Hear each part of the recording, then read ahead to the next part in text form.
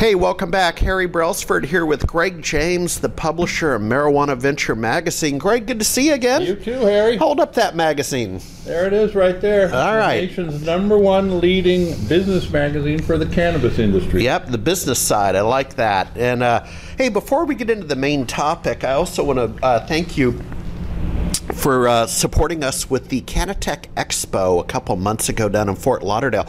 What we did, Greg, is we gave away the Best of Canatech awards to some of the technology service providers, and it's not lost on me. Your logo is front and center. Thank you. Yeah.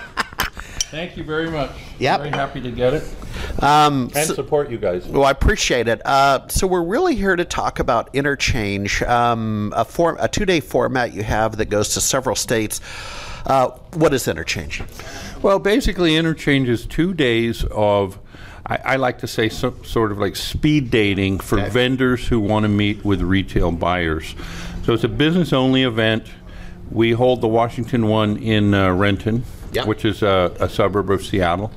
We get about 50 Washington retailers who will send their buyers and the store owners. They have a private meeting space, and then vendors spend 2 days with these half-hour meetings where they get to meet with the buyers. Yep.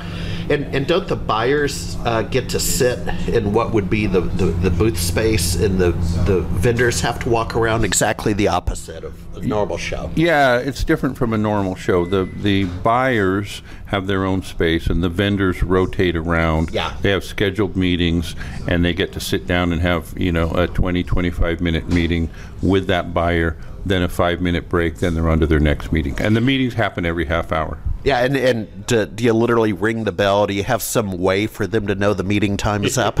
Well, we literally do have a bell. So, a meeting starts at 9 o'clock. Then it goes to like 9:25. We ring a bell, then they know there's a 5-minute break, and then at 9:30 we ring the bell again, and everybody sits down and has their next meeting. Yeah, and I've been to Rad Expo down in Renton a few years ago, and I mean Interchange. Or Interchange, sorry, that blast from the past. Interchange down in Renton.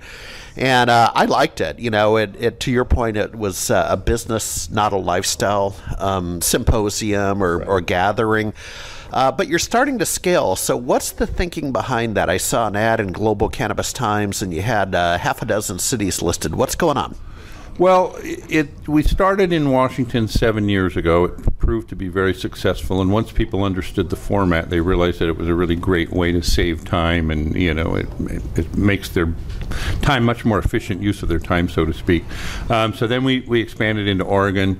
Now we're also doing one in Michigan. We've got one coming up hopefully in Montana. And so, the whole, it's catching on because, as you know, Harry, the industry really is a state-by-state industry. There's really not a national industry. And because each state has different rules and regs, it makes sense to have these in-state events for in-state professionals. Well, more importantly, and I've had long talks with Randy Rowe behind the camera over there, we're hearing, and my personal preference is these targeted regional shows versus the monster national shows. Yeah, I had a background in the CD-ROM business. I used to go to Comdex, and one of the things and you probably know this, right? Comdex was a huge computer show, but eventually it split apart because it didn't make sense to have everything under one big tent. Right.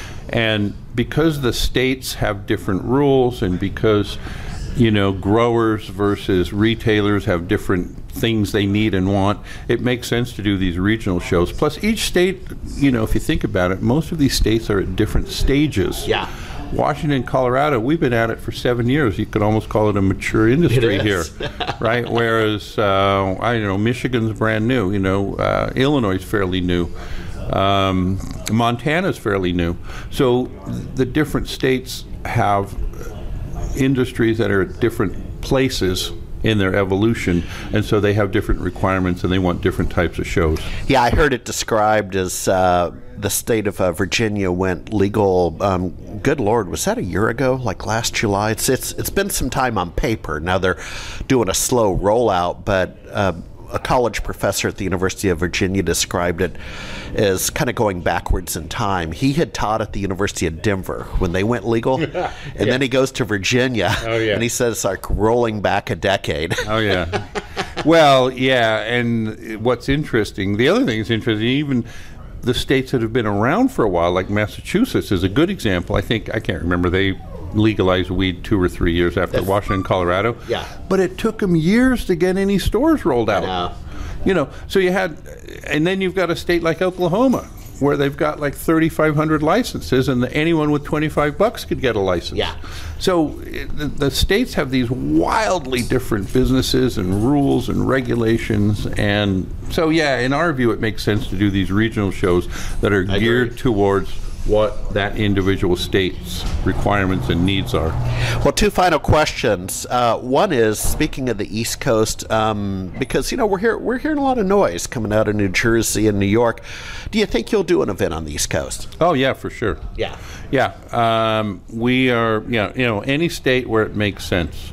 Some states it doesn't really make sense yet. If you're just completely vertically integrated, right? Yeah. Then.